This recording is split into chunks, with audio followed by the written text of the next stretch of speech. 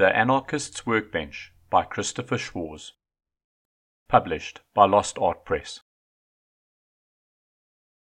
This recording is by Ray Defterius and is not affiliated or endorsed by Lost Art Press in any manner.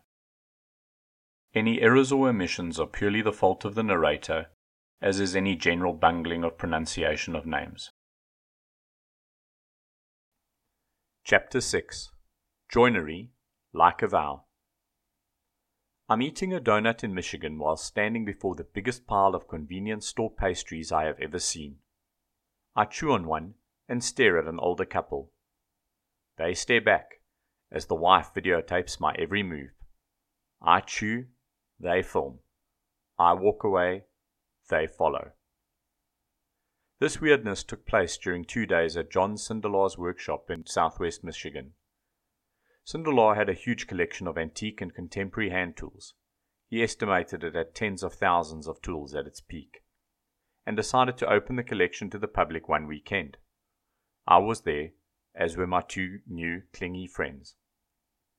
Somewhere out there's a videotape of this whole thing, but here's what happened, and how it relates to workbenches. In addition to owning acres of expensive old tools, Sindelar had also amassed the largest and most diverse collection of workbenches I've ever seen. The benches were strewn throughout the warehouse that housed his collection, and they were covered in antique tools. I like old tools, but I adore old benches. With my amateur film crew in tow, I walked from workbench to workbench to examine the joinery, vices, and accessories. Most of the benches were from the 19th and early 20th centuries, based on the vices and fasteners used on the benches. What I learned that day transformed how I view workbench joinery. But wait, the husband of the film crew, probably the key grip, has wandered away from his post to the bathroom, leaving me alone with the wife and the camera. I stare at her, and she lowers the camera. "I hate your guts," she said in a low voice. He, motioning towards her husband, buys every single expletive deleted tool you've ever mentioned in the expletive deleted magazine and on the expletive deleted internet. Thousands of dollars, and the speech goes on quite a bit. I don't know what to say. What can you say? I decided to say something, but I can see the husband is walking back now. The woman stops talking mid-sentence and raises the video camera back to her eye. Anyway, what I learned about workbench joinery that day is that knockdown joinery can easily come loose. As I test drove Sindelar's benches, I found a lot of them swayed. Their tusk tenons were loose. So I'd find a mallet, there were some solid gold ones lying about, and whack the tusk tenons back into place, fixing the problem. I also found that the benches that relied on mechanical fasteners, especially lag screws or wood screws, had serious problems. The wood around these fasteners had been wallowed out, and the fastener was holding on, but not holding fast. I began to think about all the benches I had made during the previous years that incorporated lag bolts and wood screws. Were they doomed to fail? Someone's videotape collection somewhere captured my internal struggle. I know I used the faraway look in my eyes emotion, and I hope to win an award for my performance someday. A few years later in Georgia, I encountered a bench that finished the thought I began on Donut Day. Beau Childs, the guy who hosts the French Oak Roubeau project, had purchased a commercial French workbench made by La Forge Royale and imported it to Georgia. The bench was likely from the early 20th century, based on the company's history and the bench's construction details. But what was important was how solid the bench remained, even though it had been beaten like a rented mule. Some of the tenon shoulders had pulled away from their mortises, or the legs had shrunk. The bench top was a mess of saw cuts and chisel marks. This bench had seen heaps of abuse at the hands of its French torturers, but it was still solid and ready to work. That day is when I decided that the joint I preferred for a workbench is a pegged, preferably a drawboard, mortise and tenon joint. No lap joints, no tusks, no nuts, bolts and washers. While I am sure those forms of joinery can be engineered to work for the long term, why bother? There is already a joint that is perfect for the job, and it is the strongest and simplest of them all, the Lenny Small of joinery, if you will. Tell me about tenons, George. For me, the joinery for a workbench is governed by two principles. If it can come loose, it will come loose. Simple, blind, and massive is best. The first principle is for people who wish to bolt their benches together. I used to be one of those people because I thought it would be an excellent way to knock down a workbench for travel. Bench bolts with captured nuts are indeed a great way to build a knockdown workbench. And if you travel every month to a new city to set up your bench for a woodworking show, then the setup is a no-brainer. If you live on the 5th floor of a walk-up apartment without an elevator, a fall-to-pieces bench is the only answer. And if you build workbenches for customers, a knockdown workbench is far easier to ship. For the rest of us, however, a knockdown workbench is more trouble and compromise than necessary. I think knockdown joinery should be the exception, not the rule. The case in point for me is my $175 workbench, which I first bolted together in 2000 and has not been unbolted since. It has lived in at least 5 buildings in 3 states. When we need to move it, it was easier to throw it in a truck than take it apart. Unbolting a bench is a pain in the arse. You need a ratchet set. You need to keep track of the parts. And by the time you get it apart, you could have thrown the whole bench into the back of a truck and been 45 minutes down the road. An aside, a tusk tenon bench is faster to knock down. When I tell people this fact, they contend that there is no disadvantage to having a knockdown bench. So why not add the bolts and nuts? I have 2 arguments. First, installing a captured nut and bolt joint takes time, effort and jigging, especially the first time you try and install this kind of hardware. I've made many benches with this setup, plus many more beds, so I can attest that it's not Mensa-like difficult. But the first time you do it, it is time consuming. It requires accurate drilling with some shop-made jigs and a drill press, and if you screw it up and botch the location of the captured cross nut, you are in for an afternoon of patching and re-drilling. Been there. Making a simple mortise and tenon joint instead, without a captured nut, is faster, easier, and less prone to error. The second reason I eschew this joint, except when necessary, is a lesson I learned from teaching a class outside Atlanta, GA. After arriving at the school, they showed me the benchroom, which was filled with heavy commercial workbenches. They were made with some sort of striped mahogany look-alike wood. That was odd. I'd never seen benches like this before, and haven't since. While unpacking my tools, I leaned against one of the benches. It recoiled. That was weird, so I grabbed its bench top and found the whole bench swayed like a broken-down chair that hadn't quite given up the ghost. Alarmed, I gave a shake to the bench next to it. It also swayed. All of the benches in the room ranged from full-on Festus from Gunsmoke to just a wee bit wobbly. I scared up a ratchet set to tighten things up, but some of the bench bases wouldn't tighten up. The bolts had run out of threads, and the wood in the bases had become so compressed that things just couldn't be tightened. So we had to get some washers to fill in the compressed areas. Eventually, these workbench bases would become useless, or they would have to be rebuilt. Now I'm sure that you could design a rock-hard bolt system that would outlast Western society. Those drunken workbenches at the school were on the downhill side of the bell curve of dumb design. But no matter what, you'll need to tighten your bolts every so often. We have a few benches that need a little help every winter when the plane totes and saw handles get loose because the humidity level has plummeted. The same goes for tusk tenon joinery, a common early technique to build a workbench. I've built several arts and craft bookcases using this joinery, and I've used many workbenches that feature it on the base. It is clever, it looks awesome, and it's incredibly strong when the tusks are hammered home hard. But the simple act of working on the workbench can loosen up the tusks in my experience. And when winter comes, they are prone to loosen. And the way they release their grips is slow and insidious, like turning up the heat gradually on a live lobster in a stovepot. You don't notice it until things are pretty bad. And by that time, you have wasted a fair amount of energy working on a swaying workbench. I have close friends who completely disagree with me on tusk tenons and say theirs never come loose. I believe them. It just hasn't been my experience. For me, the bottom line is, if it can get loose, it will get loose. One more note on bolts and other sorts of reversible joinery. Lag bolts, sometimes called lag screws, are not your fastening friend. I avoid them when attaching a bench top to the workbench base and when installing vices and other hardware.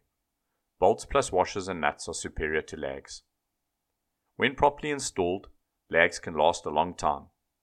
But if you over-tighten them, the lags can strip the wood surrounding the threads in a single rotation of the lag. Their grip is instantly ruined. So I avoid lag bolts as much as possible.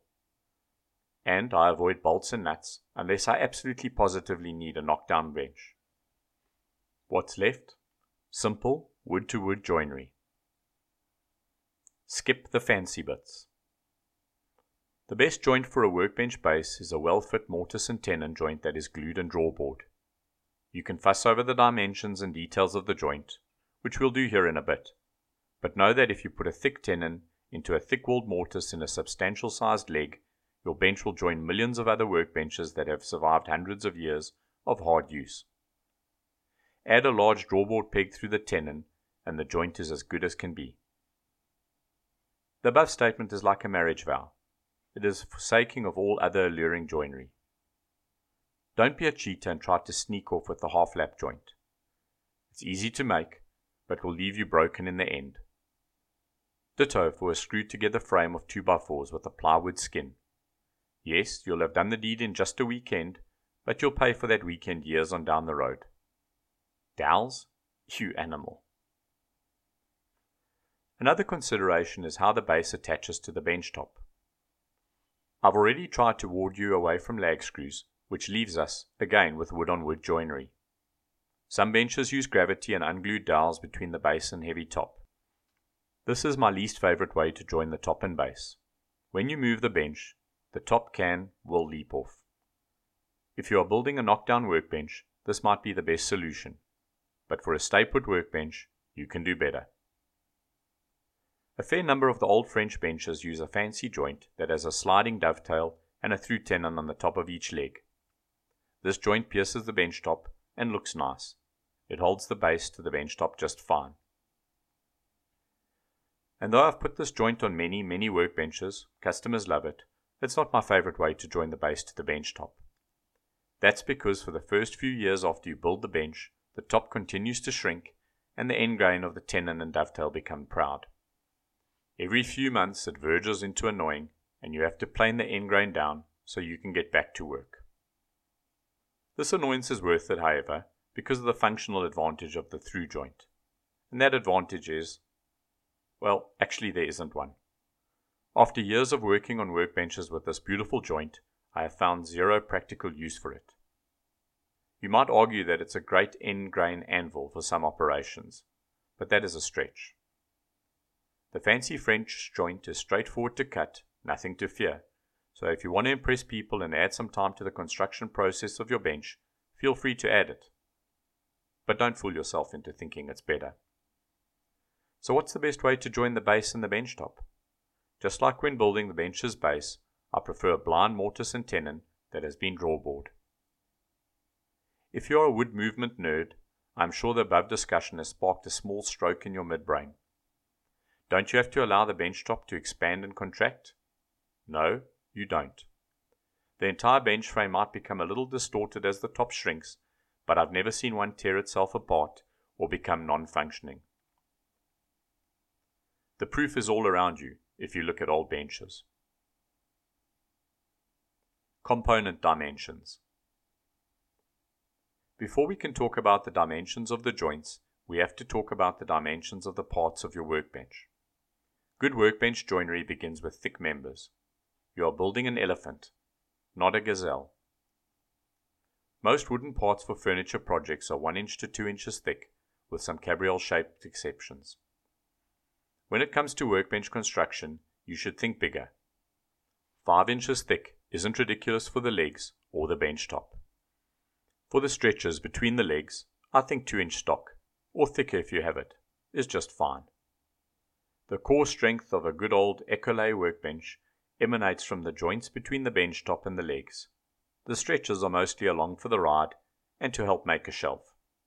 so thinner stuff is acceptable for the stretchers, though I shoot for 2.5 inches thick where possible. Joinery dimensions.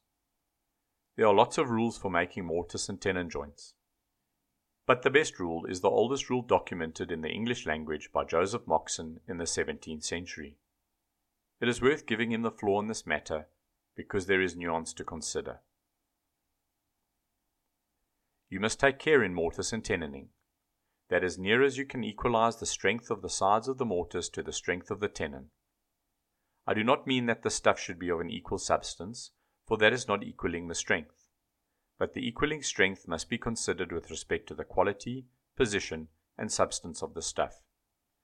If you were to make a tenon upon a piece of fir, and a mortise to receive it in a piece of oak, and the fir and oak have both the same size, the tenon therefore made upon this piece of fir must be considerably bigger than a tenon need be made of oak, because fir is a much weaker wood than oak, and therefore ought to have a greater substance to equal the strength of the oak. And for position, the shorter the stuff that the tenon is made on, the less violence the tenon is subject to. Besides, it is easier to split wood with the grain than to break wood across the grain, and therefore the same wood when made as a tenon is stronger than the same wood of the same size when made as a mortise. For the injury a mortise is subject to is splitting with the grain of the wood, which without good care it will often do in working. But the force that must injure a tenon must offend it across the grain of the wood, in which position it will best endure violence. When two pieces of wood of the same quality and substance, as in this our example, are elected to make on the one a tenon and in the other a mortise, the following is what you should consider. If you make the mortise too wide, the sides of the mortise will be weaker than the sides that contain the mortise. And if one be weaker than the other, the weakest will give way to the strongest when an equal violence is offered to both. Therefore, you may see a necessity of equalizing the strength of one to the other as near you can. But because no rule is extant to do it by, nor can, for many considerations, I think, a rule be made, therefore this equalizing of strength must be referred to the judgment of the operator. Now, to work. Translation. The best rule is experience. My addendum. If you don't have experience, just overbuild the whole thing and you'll be fine. Here's how I work through the process of designing a typical workbench's joints. Let's say the bench top is 5 inches thick and the legs are 5 inches thick. The stretchers are 2.5 inches thick. To join the legs to the bench top, everything is so thick that I can fall on an old rule that says the tenon should be 1/2 of the thickness of the tenon member.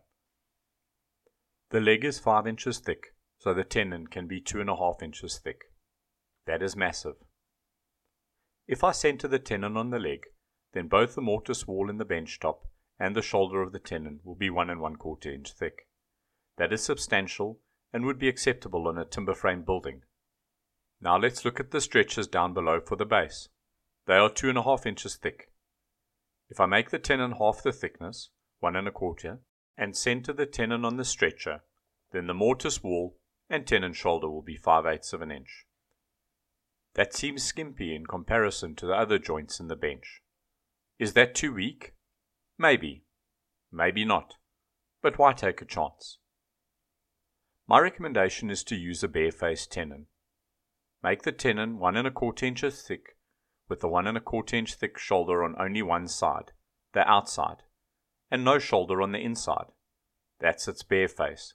This arrangement offers a massive 1 1/4 inch shoulder at the outside of the leg to stretcher joint, and any minor gaps from the lack of shoulder at the back are concealed by a shelf, or by the fact that no one looks there anyway. This is how I keep Moxon in mind and balance the strength of both the tenon and the mortise walls.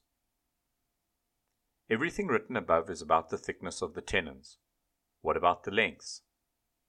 Make the tenons as long as is practical.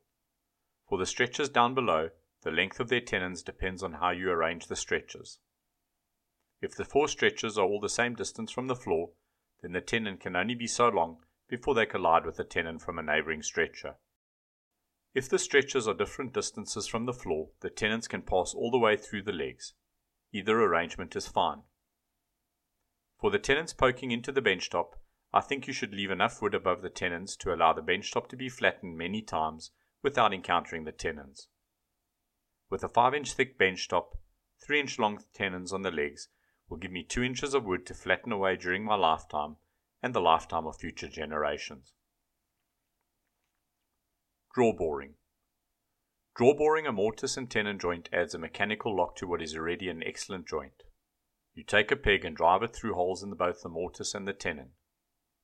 But here's the trick. The hole in the tenon is offset just a little towards the tenon's shoulders. I use a 1/8 inch offset in bench building. Driving in a stout peg tries to pull the holes into alignment. Some might say it draws the bores in line. But what it really does is bend the peg. Once again, this technique is a balancing act. A too skinny peg will split when driven in. A too thick peg will wreck the tenon, usually popping the end off the tenon and making the peg useless. For bench building, I like a 5/8 of an inch diameter oak peg with dead straight grain. I've experimented with bigger and smaller pegs, and I seem to have the best results with 5/8 of an inch. My second favorite size is 3/4. Where should the peg be located through the tenon? Good question. I divide the tenon into thirds. If the tenon is 3 inches long, the hole should be about 1 inch away from the shoulder of the tenon. More details on the act of draw boring for workbenches are located in the chapters on constructing the workbench. Avoid the road to ruin. In my past, I built many workbenches that use metal fasteners as a way to simplify construction. I'm not alone, of course. Many magazines and videos tout how you can build their workbench design in a day or a weekend. The words fast, easy, and cheap sell magazines and generate clicks. Shortcuts in workbench joinery are a dangerous gimmick, just like the restaurant by my old office that sold half-price sushi. Nothing involving cheap joinery or dodgy fish has a happy ending.